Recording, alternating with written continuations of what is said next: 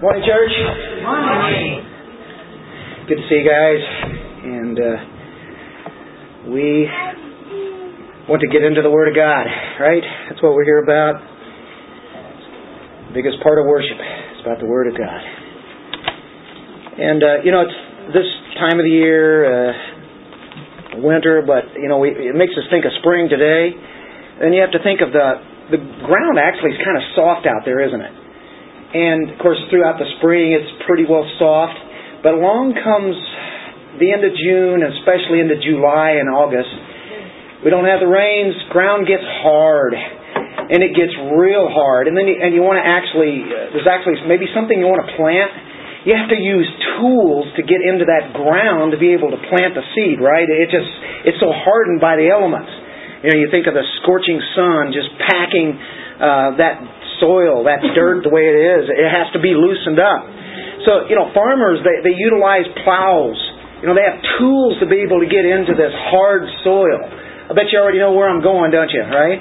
Well, James offers a similar instrument. He wants to take his tools of the Word of God and get into the hardness and callousness of hearts, the barrenness of spiritual lives. And the tool that he uses, the Word of God and the Spirit of God, certainly brings on a great conviction as you read through his writings.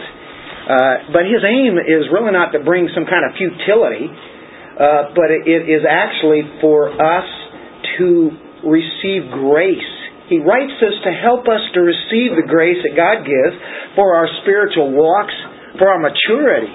And so that's what it's about. So we're in a mini-series that I really didn't intend, and so it's developing into that. The more that I look into this text, I'm going, can't rush through this. So we're calling this the 10 Commandments to Humility. And of course, these 10 Commandments are not exactly lined up the way they are in Exodus, but they fall in line with those commands. And so we looked at it last week. I intended to do 3. Thought I'd at least get 3. I originally intended to do all of them and move on, and wound up saying, okay, all I can do is 3, and we did 1 last week in verse 7. And so we're going to be dealing today with, we're going to try to do 2, resisting the devil and drawing near to God. So there are 2 commands, and you have a negative aspect that's dealing with the devil, but the other one is getting close to God. And so there are a series of imperatives in our text, though, all the way from verse 7 through 10. It's like staccato fashion. Boom, boom, boom, boom, boom. And it enables us to see how we are to walk by grace. And actually, as far as the believer is concerned, it's not some kind of a let go, let God as He works in our lives. It's actually action upon our parts. We are to do this thing. We are very much involved in sanctification, although He works in us that we would work out our salvation, right? That sounds like a familiar passage. He works in us, gives us the power to do it, but then we are to do that, and that's where obedience all comes in. So if one is spiritually dry and are just sitting there waiting for God to do an act upon them, I have news for you. You'll find yourself rebuked by James here. Because he tells you, here's what you do. You are empowered. Now you do this. It's like you have an awesome car with a 440 engine in it. You have all that power, and yet you sit in the car and you go, what's the matter? Nothing's happening. And the thing is, you have to turn the key on, right? And so we want to turn the key on, and this is the power of God that's there. It's time to take action, isn't it? James says, let's press forward, let's move on in this walk of grace, in this progress of pilgrims. Sound familiar? I have to get in a plug. Keep your prayers up for our young men who are going to be doing the Pilgrim's Progress. They've gotten some books in now. They're getting around. They've got some responses from a lot of young men. It looks like there's at least 8 that are going to be starting with. And that's just really good. They're just trying to get the finality of that and get it going. So we're not inviting you to join them unless you've been invited. Okay? It's an exclusive club. Invitation only. But I do want to tell you, they would covet your prayers because I'd love to see this thing just be powerful, where it'd make an impact on other young men. And that they would have a renewal in these men that have professed Christianity, and that they would be charged up after it's done. So it's just like anything else. Whenever the Word of God and His principles are put forth, it's not the speakers or the people that attend. It's their power that does it, but it's God's power. It's by His grace then that we can do that. So had to put that in there. And we all are having a pilgrim's progress. It's sanctification. It's the walk. It's the walk. We're all pilgrims, aren't we? So the first action we looked at last week, and it's about submitting to God.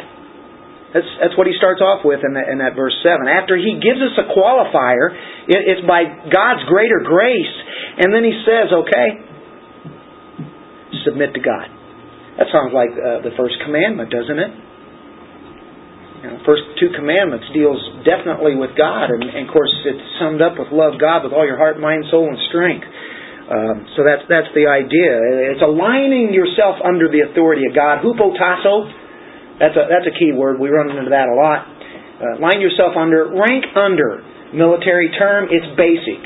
Matter of fact, sometimes it's, I think in some translation, it's like enlisting in military service. It's a military term. Enlisting in military service. To enlist under God. To enlist under His authority, right? He gives the rules. He gives the commands. We are to follow His leadership. It means to do the will of God. Doing the will of God from our heart with the aspect of realizing no matter what the cost is, I'm going to follow Him. If you're not willing to lay down your life, you're not worthy to be my disciples, is really what Jesus is saying. If you're not willing to take up the cross, if you're not willing to do my will, if you have to go and do your own thing, you're not worthy to follow me. You're not worthy to be my disciples. So it's an act of taking one's proper place under God, the sovereign God, holy God of the universe, and being underneath Him and whatever His Word says we do. It's a total change that has to happen for one to be able to do that. So it starts with salvation. And that's how we have to look at James here in our text. I want you to realize, and I'm not jumping into this and just putting application straight out with really looking at the text. And we had to point it out last week. First of all, it starts with salvation. That's really what he's talking about. He's talking to people who would be believers and unbelievers. You have mixed crowd that were meeting in these assemblies. Jewish people for the most part, and that become Christians or professing it. And yet James challenges some of them because he knows some of them have not had their hearts changed. And so therefore he says, submit to God. Submit to His salvation, His way of salvation. Not your way, not your works, but by His way of grace and His sacrifice. So that's what's happened to us. We've been put into a new position. We are justified, but we are sanctified, being set apart. That's what's happening right now. We still live in this sinful world. We live in sinful bodies, and these bodies in this world, and Satan wants us to come underneath the authority of them rather than the authority of Christ our Lord. We still live in this world. We had an old ruler. He ruled our lives. He controlled our lives, right? That old ruler has been still giving orders. He still gives orders to us.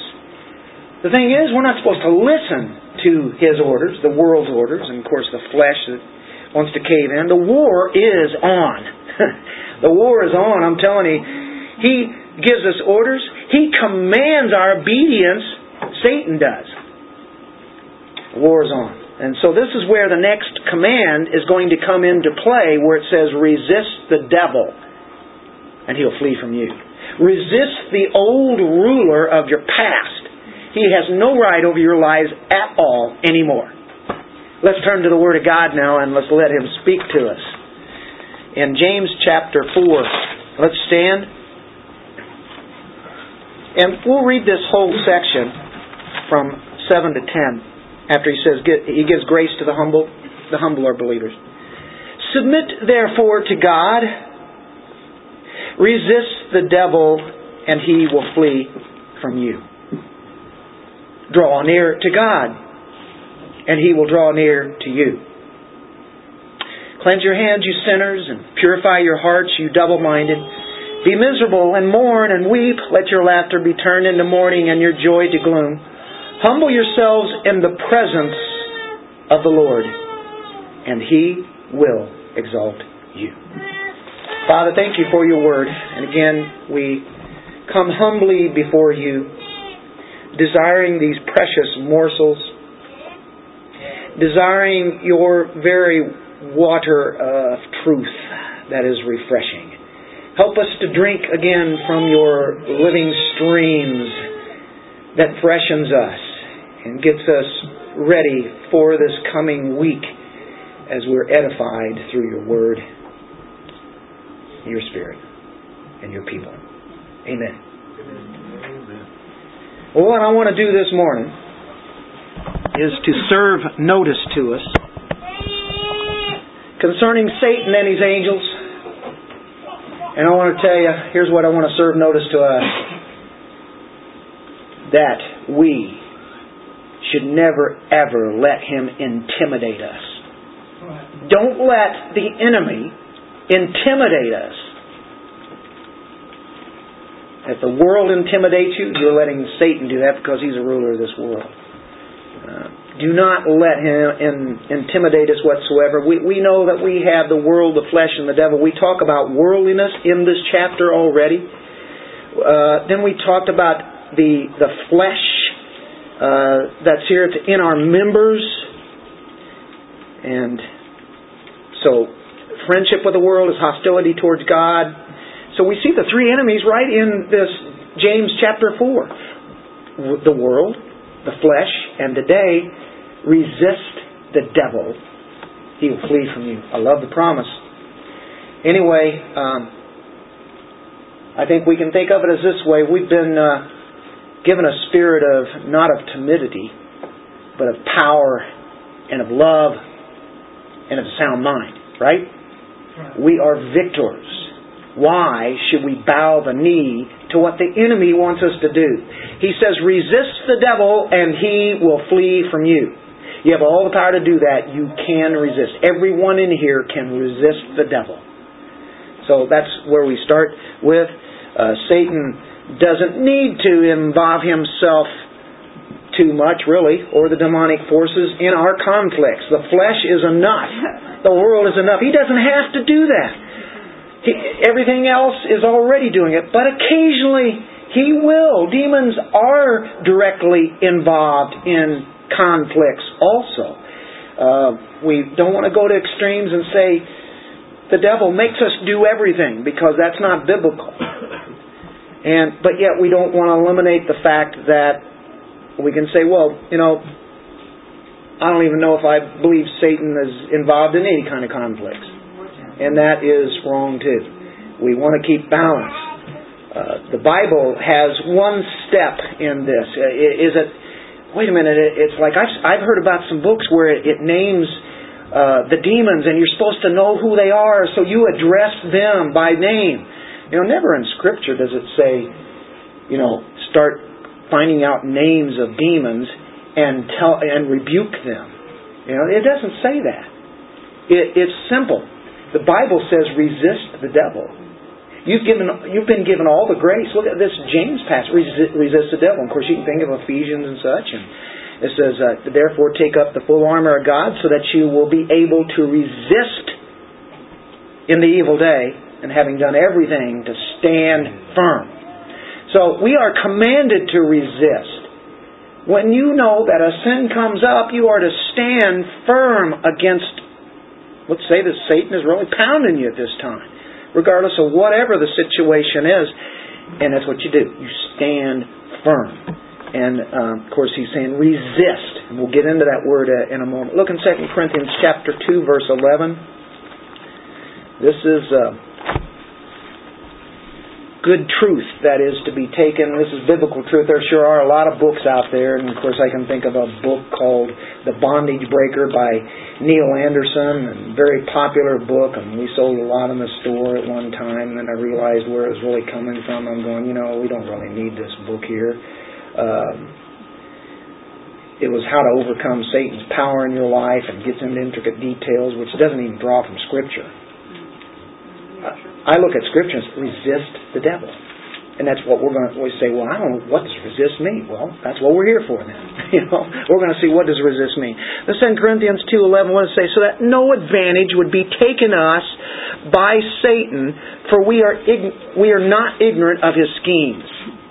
Know what his schemes are, and we'll get into that in a few moments. I don't know, I might have a list of 8 or 10 or something like that, and I'll just give you a boom, boom, boom in a few moments on what that is, what all he does. But we're not ignorant of that. We know that. So the word there, resist, it's really how we get our English word antihistamines. It's against whatever comes up against you, especially on days like yesterday, when you have grass growing and pollen's flying around in January. I'm going, I've never seen the like except down in Texas one time. I started getting hay fever and enough of that, but the problem was I'd never gotten hay fever in January. It always comes in March and April. Got it down there, warmer weather in the hill country. And I should have had some antihistamines. Boy, it was terrible. It was the worst I ever got it in my life down there. But I've been feeling it lately in the last few days. Need some antihistamines. And really the Greek word is right out of that. I mean, it's very close to our English word. Stand against, to oppose. In Ephesians 6:10 through 17, you're probably very well aware of it. I read one verse there. To sum it up real quick, he says, arm yourselves for battle. Put on that armor, right? And it's really Christ. Take your stand. Stand firm, right? There's a threefold repetition of stand firm, stand firm, stand firm. Do not give up ground. Don't give up. Don't start backing up and retreating. Stand firm. Stand firm. Resistance means to man the defenses. It means to be prepared for battle. Be prepared even to battle Satan. Well, you need the armor. When grace invaded our lives, when Christ came into our lives by His choosing to come in, the battle just began. You say, we didn't really have a battle before. We just gave in to whatever we wanted to. And sometimes I think Christians think, now I'm a Christian. Life is so much better. And from here on out, everything's going to be just great. It's going to be perfect. The battle has just begun.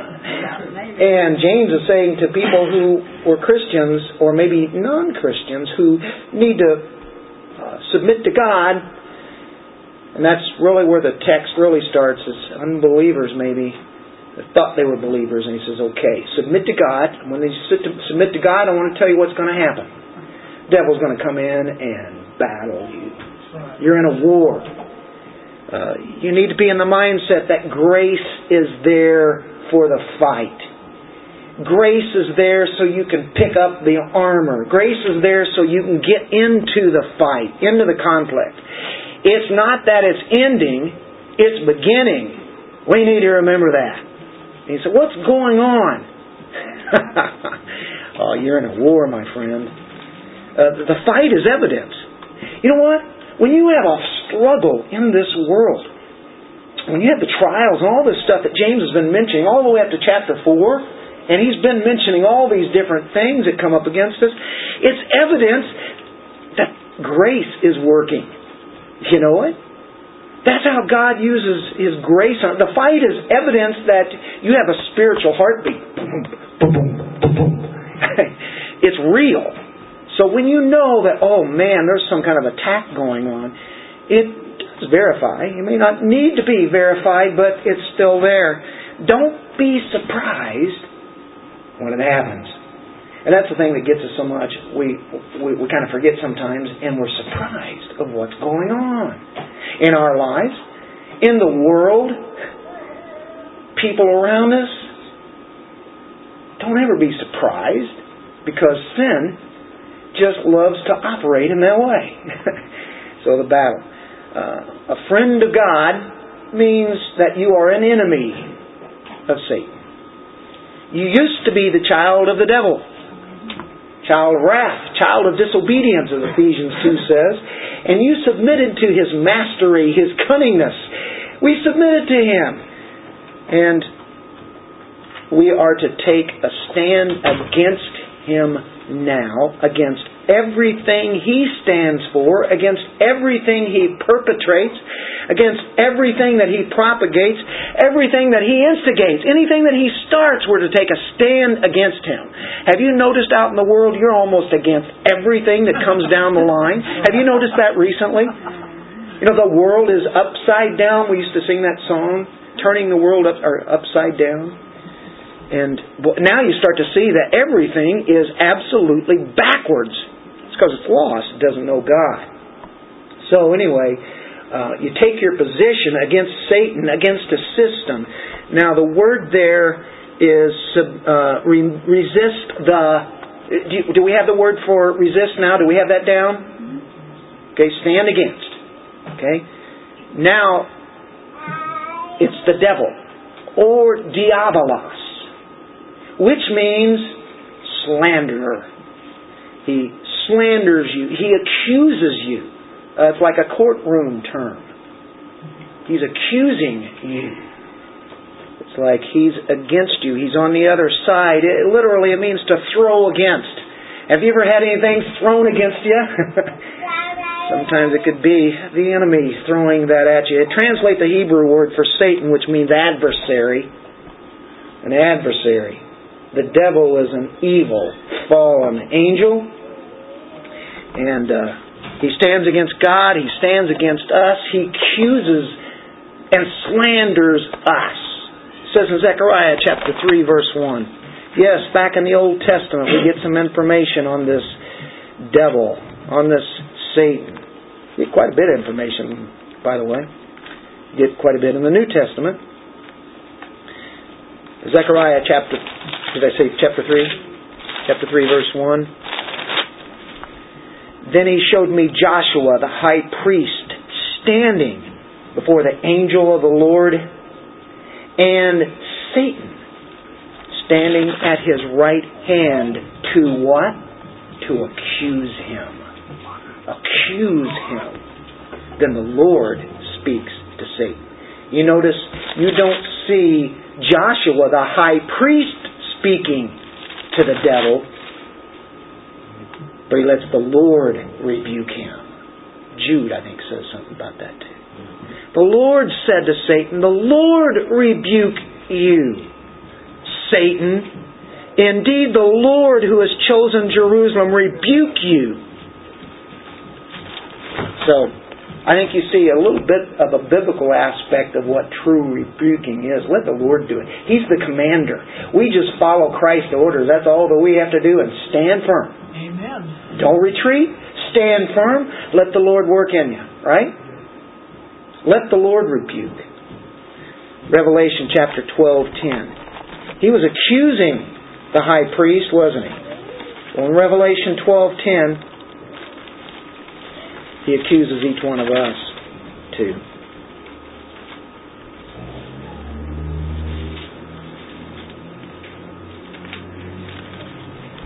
Then I heard a loud voice in heaven saying, "Now the salvation and the power and the kingdom of our God and the authority of His Christ have come, for the accuser of our brethren has been thrown down. He accuses them before our God day and night. And they overcame Him because of the blood of the Lamb and because of the word of their testimony, and they did not love their life even when faced with death." Anyway, there it says accuses before our God day and night. Accusing. Slanders you. We just stand firm. We simply stand firm against Satan, and it says a promise. He will flee. Isn't that interesting? He will flee. I love that promise. I think that is really, really good.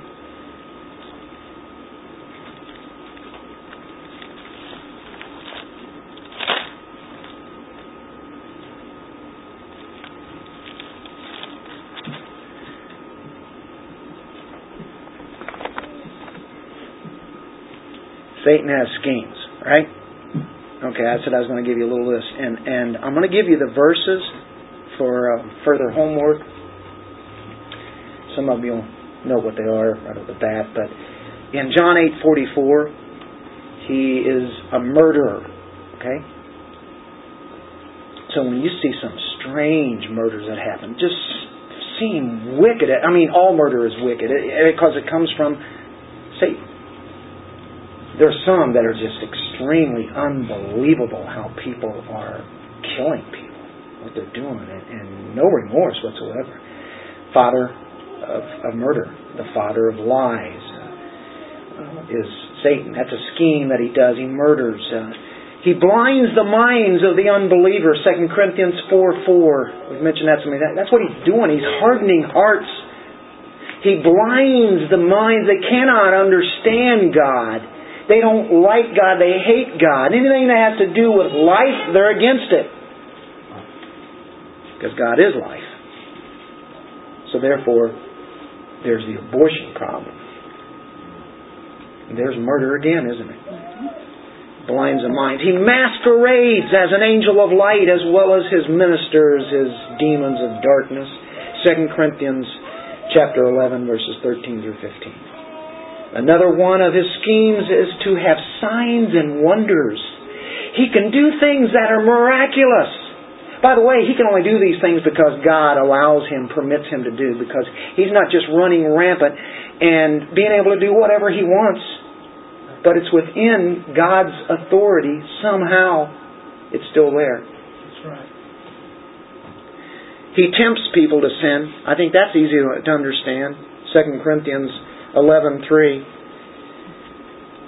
The parables Jesus talked about the seed being planted.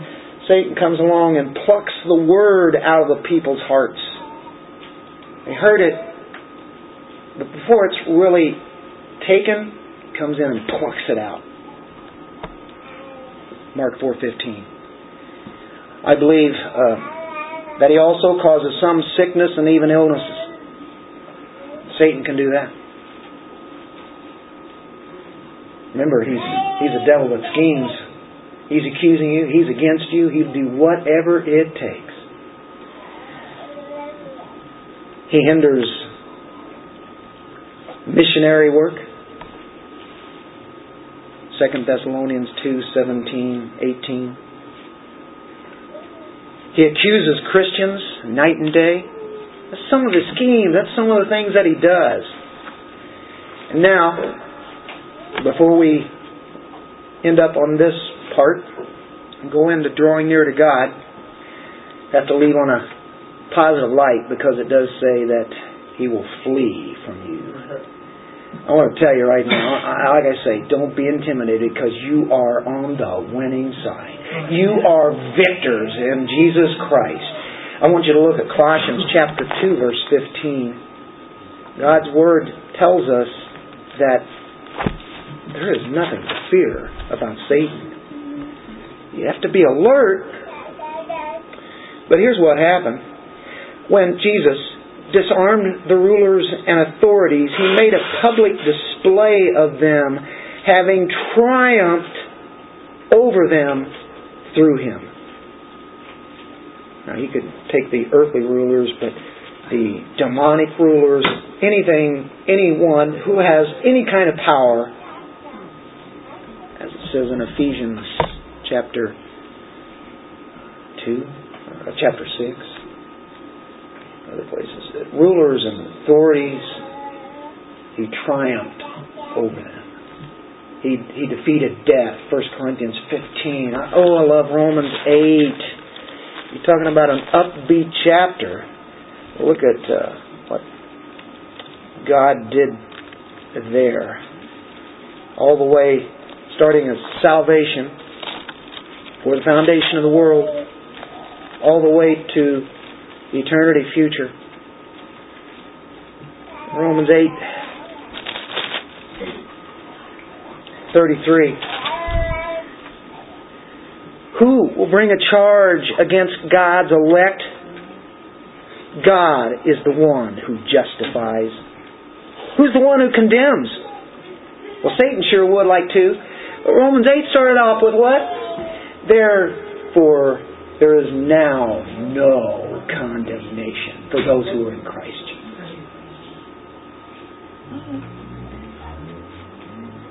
So he can accuse all at once. But look at the judge, who is also our Savior, Christ Jesus. See, who died. Yes, rather, who was raised, who is at the right hand of God, who also intercedes for us. A big percentage of the church, and it's well over 50% of the denominations, believe you can lose salvation. Just this one verse alone just rips that apart. But this whole chapter, a whole chapter here. But not only this whole chapter, but all through the New Testament and Jesus' words, especially in John, the book of John, has everything about eternal life. How can they understand something that is so against God's Word? If He elects His people for salvation, it's an eternal salvation. And so, who can even bring a charge against us? Well, you can't. Satan can't, but you can. You can turn your back on God. Well, if that be the case, we would have already done that.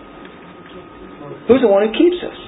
That's what Romans 8 is about. Read the whole chapter. It talks about perseverance through there. The whole chapter just cries out.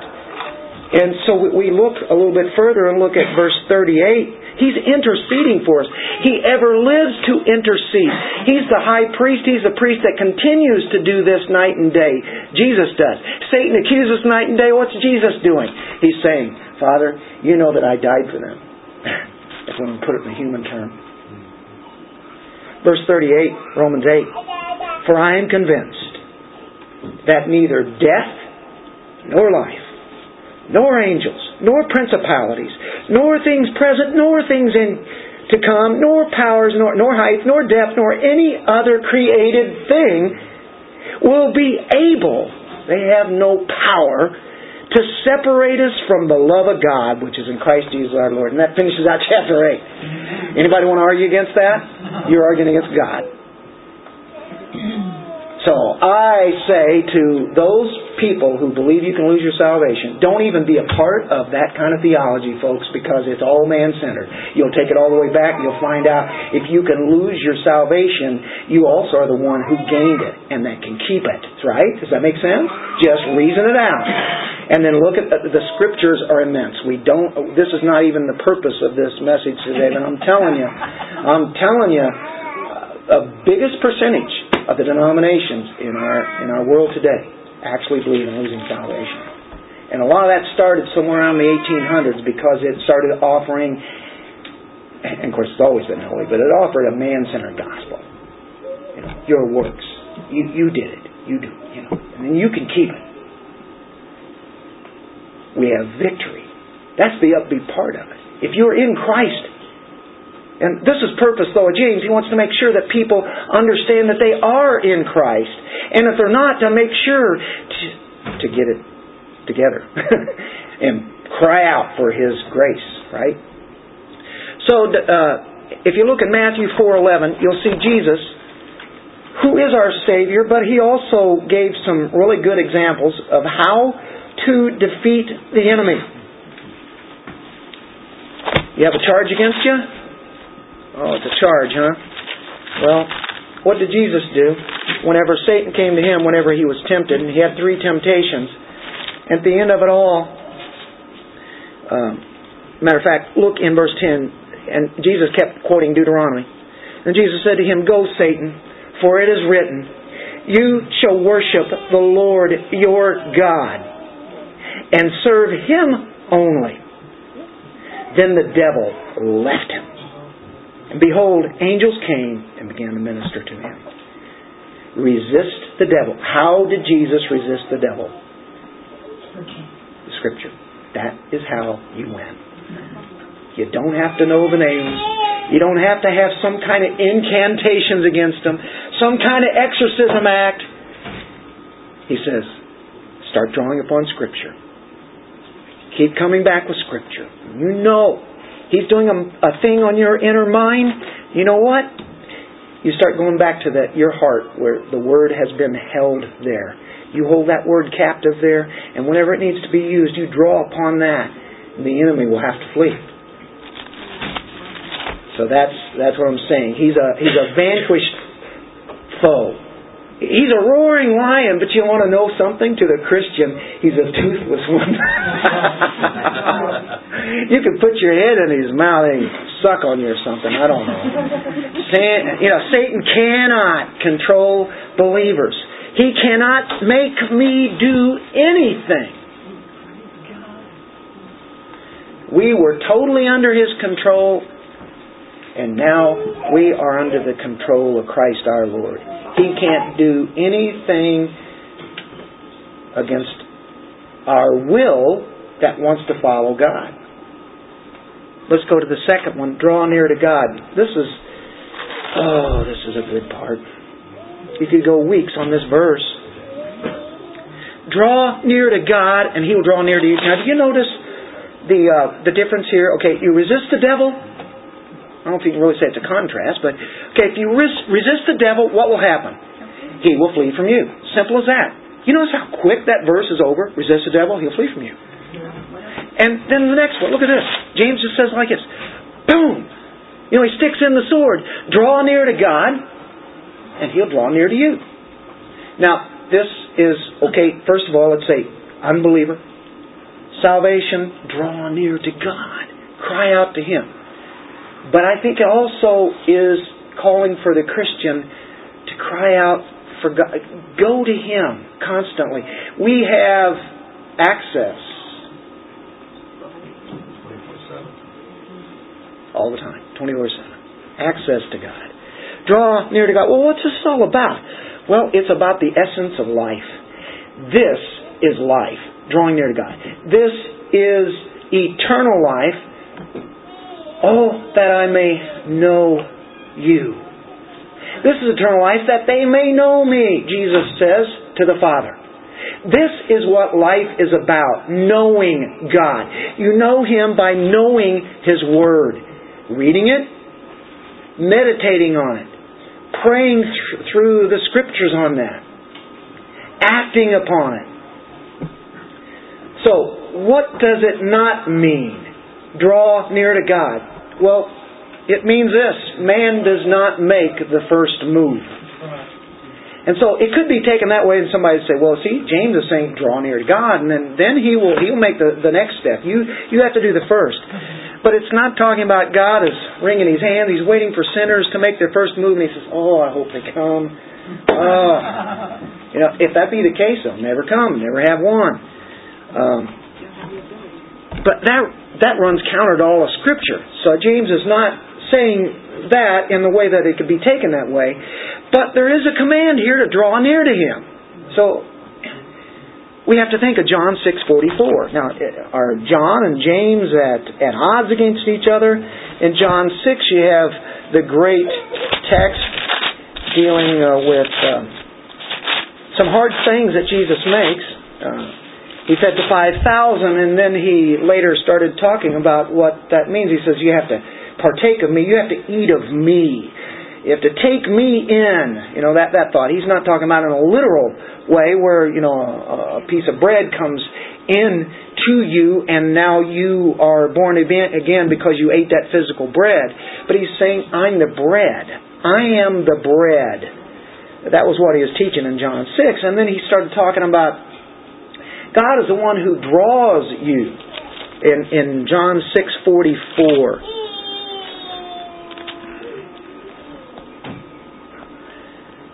No one can come to me unless the Father who sent me draws him, and I'll raise him up on the last day. So there's a drawing there, And then in turn, we go to Him because He's drawn us. It's His work. God first loved us, right? We didn't love Him first. He loved us. Do we think we're that good that we would love Him first and then say, oh, okay, well, if they love me, then I'll love them. You know. If they come to me, then I'll, well, they will come. Because in John 6, verse 37, all that the Father gives me, the Father gives His elect to His Son, and they will come to me. Did you notice that? That certain word? All that the ones who've been given will come to Christ. And that one who comes to me, that one who has been drawn, I will certainly not cast out. I just had to throw that, eternal security in again. This is the will of God all the way through. It's about Him. That's irresistible. When He offers that kind of grace, you can't help but come to Him, right? But also there's the aspect in sanctification.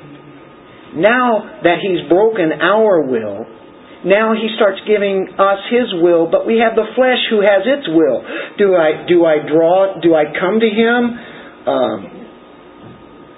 Sometimes we don't do that. Sometimes we haven't been praying. Sometimes we haven't been in the Word of God. Sometimes we have not been meditating upon Him. And He says, draw near to me, right? So there's the aspect of where it comes into our sanctification.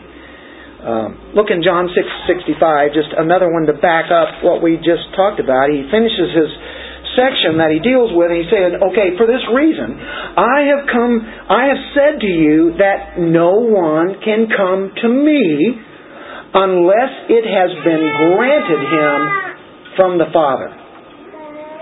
And it says the ones that have been granted, they will be drawn and they will come. How do people get around those verses, folks? They love the John 3:16. Who are those people who believe? John 3:16 is great, I love it. But who are the ones who believe? They're the ones who are drawn to Him. And He grants salvation to them. It's been granted to them from the Father. Now, that's dealing with God making the first move toward us. Because we can't, and I'm not going to elaborate on it too much because we've done it so much and we need to move on. In Romans 3:10 through 12, there's none good. No, not even one. None seek God. He says here, draw near to God, and it says nobody can do that. How's the only way you can do it? Through God alone. We do answer that call. There is a part where we do that, but it's because He's the one that is drawing us and then we go. So the invitation is there. These are invitations. But understand first where it starts. It was because God chose you and drew you to Himself. All that the Father gives me will come to me. Romans 8:29. Have to get into that for a moment because we're qualifying what this text means here in James, because if you have conflicting passages in the Bible, then you have trouble, don't you? But God never contradicts Himself. He is never a God of confusion. You put things together, then you get the whole counsel of God involved, then you start understanding kind of how He works. Romans 8:29, we know this one very well. This is where it starts, because everybody claims Romans 8:28, and believe me, I claim it every day. I know that God causes all things to work together for good to those who love God, to those who are called according to His purpose, for those whom He foreknew. But nobody knows this verse. They don't want to know this verse. Or they'll say foreknew, and guess what they'll say foreknew is? Well, what? He knew them, that they were going to do that, right? And that's not the meaning of this. It's a foreknowledge, a relationship with. To foreknow, to really know intimately. It says, for those whom He foreknew, He also predestined, predetermined, praharizo, the horizon, marked out the boundary beforehand. Ephesians says, before the foundation of the world, to be conformed to the image of His Son. That's where everything is going, to become conformed to the image of His Son. We are being conformed. We will be conformed all the way to a glorified body. So that He would be the firstborn or preeminent among many brethren. Romans 8:29-11. Those whom He predestined, those He predetermined, He also called in time. Did that happen to you? Guess what? Where did it come from? His eternal plan. And these whom He called, He also justified. And these He justified, He also glorified. Or you can read it backwards and you can really see how it makes sense. The ones He glorifies, they are the ones who were justified. That means to be declared righteous. And the ones who were justified were the ones that were called. Many are called, but few are chosen. In this is the effectual call. There's a general call to all, everybody, but there's a specific call. The effectual call. And the ones He called are the ones that He, what? Predestined. And the ones that were predestined were foreknown. It all started before we were ever even here. We can't take 1 ounce of credit and say, yeah, but I believed. Yeah, you believed, but how did you believe? Why would you believe? So, with all that said, does it make sense now, as James says, draw near to God? Draw near. He starts it, and then we obey.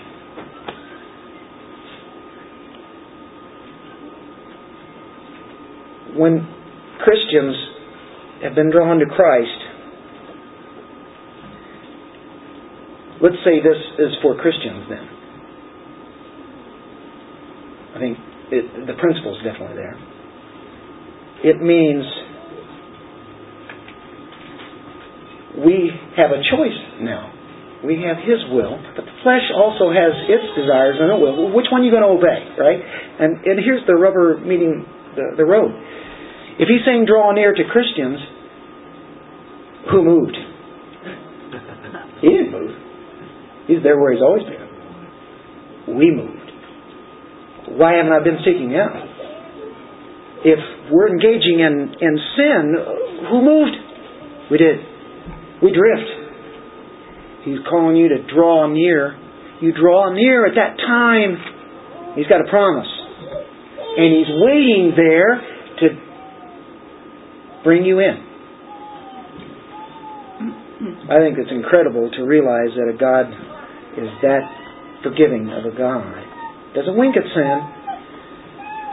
But you're talking about sweet fellowship with Him. What are we doing? Trying to satisfy ourselves with some cheap thing that lasts for a few minutes or whatever it is, or a few hours. We turn our back on God and are in absolute total enjoyment of sweet fellowship with Him. So we want to make sure that we see what has brought this standing against us. What's the problem? We want to realize that we confess our sin.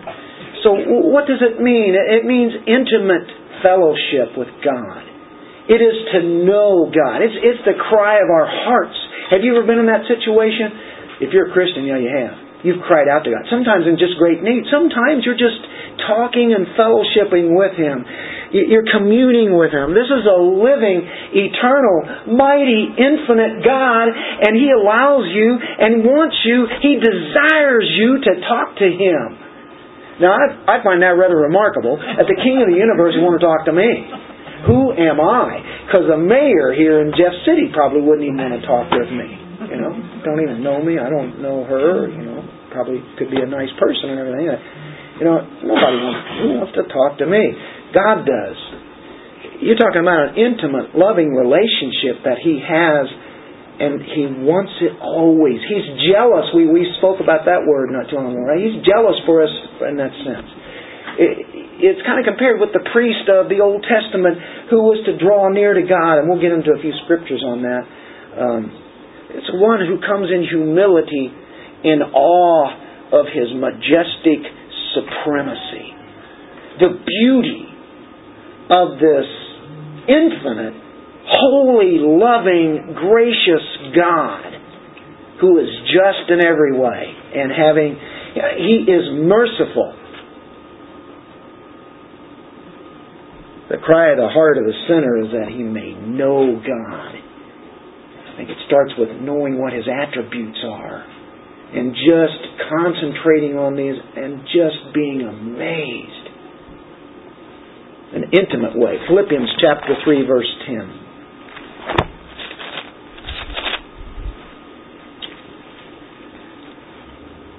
That I may know Him and the power of His resurrection and the fellowship of His sufferings. That's right here. I want to know the power of the resurrection. That is to come. But even right here, I want to know Him intimately through sufferings, being conformed to His death. Why? In order that I may attain to the resurrection from the dead. And it's going to happen whether you want it or not. You're going to have your sufferings here. You're going to have your war here. You're going to have the battles. We talked about that. Resist the devil and he flee from you. Draw near to God. He will draw near to you. Get away. Or stand firm. But you want Satan to go away. At the same time, you draw near to God, God draws near to you. Amazing. As we draw near, we start seeing God's holiness. That's right.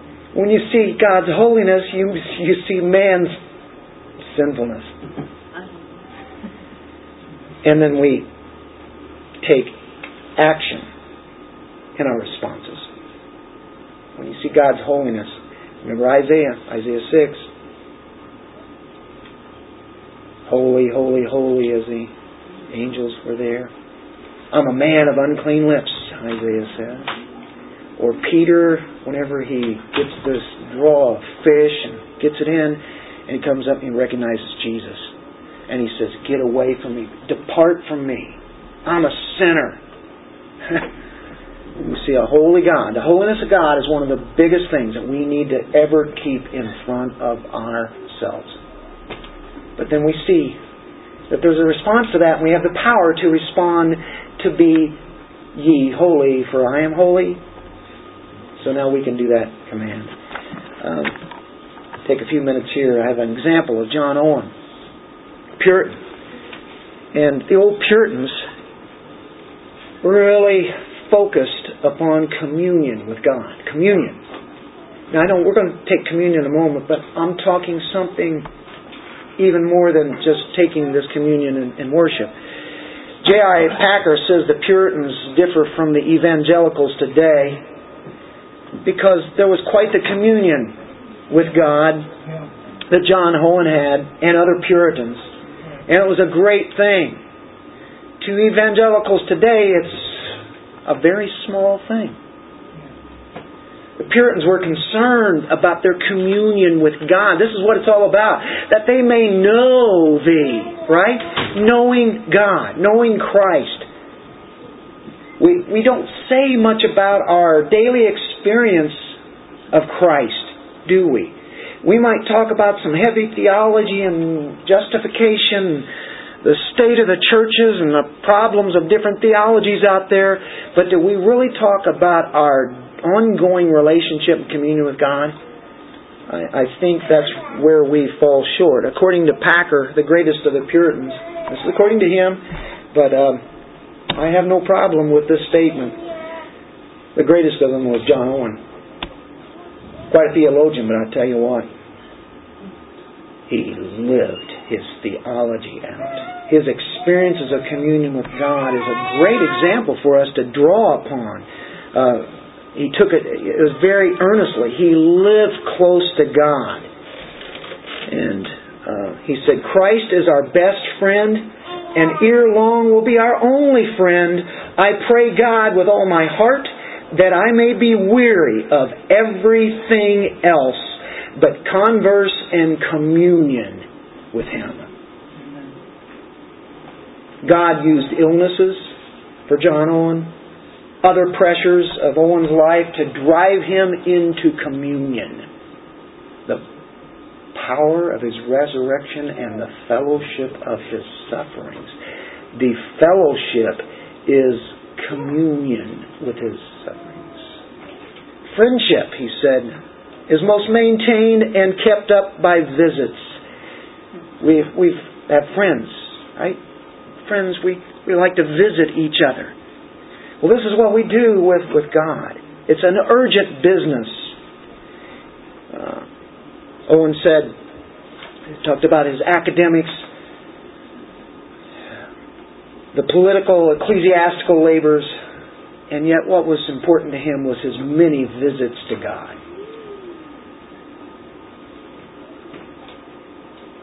He says, we have a glorious friend. He's a great God. Owen said this, the revelation of Christ deserves the severest of our thoughts. Now catch this. I want you to catch these two phrases. I want you to think. You're going to have to think deeply. The revelation of Christ deserves the severest of our thoughts, the best of our meditations, and our utmost diligence in Him. Now, I'm going to break that down just for a moment. He said, severest thoughts, and I'll break it into two for a moment, and best meditations. Severest thoughts, best meditations. That's what God deserves from us. Or we can say severest thoughts is dealing with prayer. Prayer, meditations. I was talking with Zach Whitson earlier, and it's like, prayer, meditations. What's the difference? And there is a slight difference. I think it's humanly, we are to be praying always. And we're to be thinking on Him always. So they really run together. It's there, but in a human aspect, I think that's where it helps us define it a little bit more. There's sometimes when you just start thinking on the great attributes of God, who He is, what He's done, what He's doing in your life now, what He's done in the past, what He's going to do in the future. Meditating on it. This is deep stuff. This is Puritan stuff. Relentless prayer. Severest thoughts. Does that help? It's a relentless prayer. What about the best of the meditations, right? He said this, I like this. You don't use this word probably. Assiduous meditations. Assiduous meditations. That's still talking about our best meditations. Relentless prayer, best meditations. He wrote a 7-volume commentary on Hebrews. 7 volumes. It was his magnum opus. His greatest work, he said, and I would have to agree. If he says it, I agree with him. He said this at the end of, when he finished. It was near the end of his life. He said, now my work is done. It is time for me to die. How did he do it? Well, we get a glimpse from the preface. He says in his preface of that book, after all my searching and reading, prayer and assiduous meditation have been my only resort, and by far the most useful means of light and assistance. By these have my thoughts been freed from many an entanglement. Did he know the battles? Did he know the war? Yeah. But near the end of his life, and after he wrote Hebrews, he was ready to go with the full fellowship of Christ. Work had been done. He says, there are useful means God has given us to have this sweet fellowship communion with God. You want this in a really quick package? Do you want that kind of relationship with God? Are you after that kind of communion? And if you're not, what is wrong with you? Let's come over and beat you on the head. I'm beating you on the head with the Word of God, right? No. I don't think anybody here doesn't want that. It's like sometimes we're not there where we want to be, though, right? Romans 7, we sang that song earlier. Owen knew that he was to draw near to God, and he did it by prayer and assiduous meditation. He found light and freedom. And that was where his zeal was. And he drew near those accords with knowledge. The kind of zeal we want. That's a sweet, personal knowledge. Knowing God. Knowing not only His Word, but knowing Him now because of that Word. And putting that zeal in bounds and making it burn brightly. And with this knowledge and zeal, that's how we can draw near to God hour by hour, day by day. Meditating, praying, a commitment to love and adore Him. It's a communion with the living and true God. In the Old Testament, it's a real Jewish thought. And I had scriptures, Exodus, Leviticus, the Psalms about priests were to draw near to God. That was a picture. They drew near in the temple. They washed their hands at the laver, presented the sacrifices to God. That temple represented the presence of God. But we know the temple is our bodies. It is here. It's the body of Christ. We draw near to God in an everyday way. We are now priests, right? A holy priesthood. Our cry of our heart is to draw near to Him. We were talking about Hebrews, and this is why John Owen loved to write on the book of Hebrews. Because in chapter 4, verse 16, it says, therefore, he's talking about the high priest. I had all these Old Testament passages back of time to read them now. But here's a summation. Therefore, let us draw near with confidence to the throne of grace, so that we may receive mercy and find grace to help in time of need. Whenever your need comes in, what do you have to draw upon? Look in chapter 7, verse 19. For the law made nothing perfect, and on the other hand, there is a bringing in of a better hope through which we draw near to God. See, we're priests drawing near to God now, like they did in the Old Testament. It's now all of these saints drawing near to God. We don't need somebody to go up before us and intercede for us except for the great high priest, Christ Himself. We go right to God. Direct access. Chapter 7, verse 25, Hebrews. Therefore, He is able also to save forever. There's another one, folks. Did you catch that? To save forever those who draw near to God through Him. Why? Since He always lives to make intercession for them. He's talking about the priesthood. He says, those days are done. I walked in. Remember when the veil was torn? You have no need for some priest doing the work for you and sacrifices. The sacrifice has been done, and that's what all Hebrews is dealing with. We're right in the heart of it here, chapter 7 and such. And He is interceding for us. He is the priest. Chapter 10, verse 22. Let us draw near with a sincere heart, in full assurance of faith, having our hearts sprinkled clean from an evil conscience and our bodies washed with water. He draws Old Testament analogies to show that now the pure heart, that is what is to be cleansed. That's how we draw near to God. Chapter 11, verse 6. And without faith, It is impossible to please Him, for he who comes to God must believe that He is and that He's a rewarder of those who seek Him.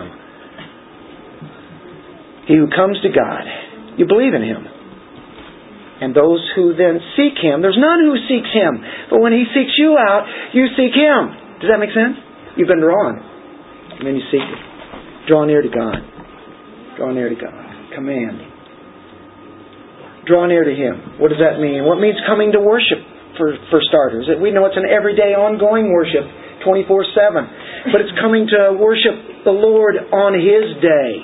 Week in, week out, year after year, being put under subjection under our Lord, being put under subjection of the preaching of the Word of God in a public worship where the Bible is read, where it's preached, where we pray, where we sing, and it's seen in our Lord's Supper, our communion.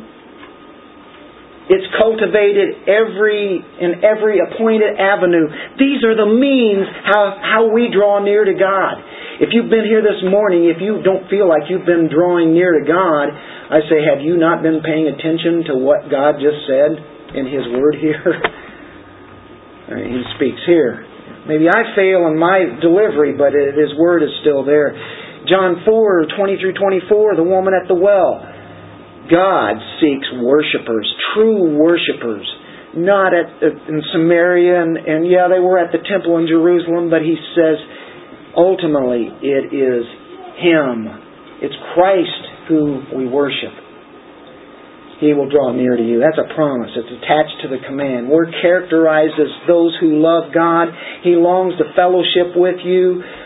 We are not haters of God. We are not enemies of God. We are not rebels against God. We once were. We long to know God. We pray to God. We hear His Word. We worship Him. We've had a great opportunity to be able to do this this morning so that this would encourage us throughout the rest of the week. Draw near to Him, He'll draw near to you. What a promise. In Luke 15, you have the parable. You have the father and the son. The son goes away. He takes his inheritance, leaves, loses everything. He's a prodigal. And then he comes back. And guess what? Who's running to who? As the son came to him, as his son came to him, what is the father doing? He's running to him. That was quite the humility there, because for men of his age to be wearing robes and out there running was quite an act of humility. Matter of fact, they weren't to do that. But in this case, that's even more remarkable. So, you're spending regular time in the Bible. Folks, I can't encourage you enough. Spend regular time in it, both for general knowledge and then bringing it into your own lives. Prayer, private acts of worship, public acts of worship, the Lord's table, what an opportunity. These are means, the means of grace, as the Puritans so often said. Means. We've had means of worshiping God this morning, haven't we? It's all focused around His truth, His Word. Do you avail yourself of the means God has given you so that you can draw near? Ask 2 questions. Are you resisting the devil? Are we drawing near to God? Let's pray. Father, thank You for Your Word, Your truth. Help us, and You do help us. You give us everything we need to draw near to You. Matter of fact, You command us to draw near to You because You love that. You love us. You want us to commune with You. And now we're going to take a picture. We're going to use a picture of elements that helps us to realize how close that You want us to be and that we want to be to You as we worship You by the means of grace of our Lord's Supper, communion with Jesus Christ. Amen.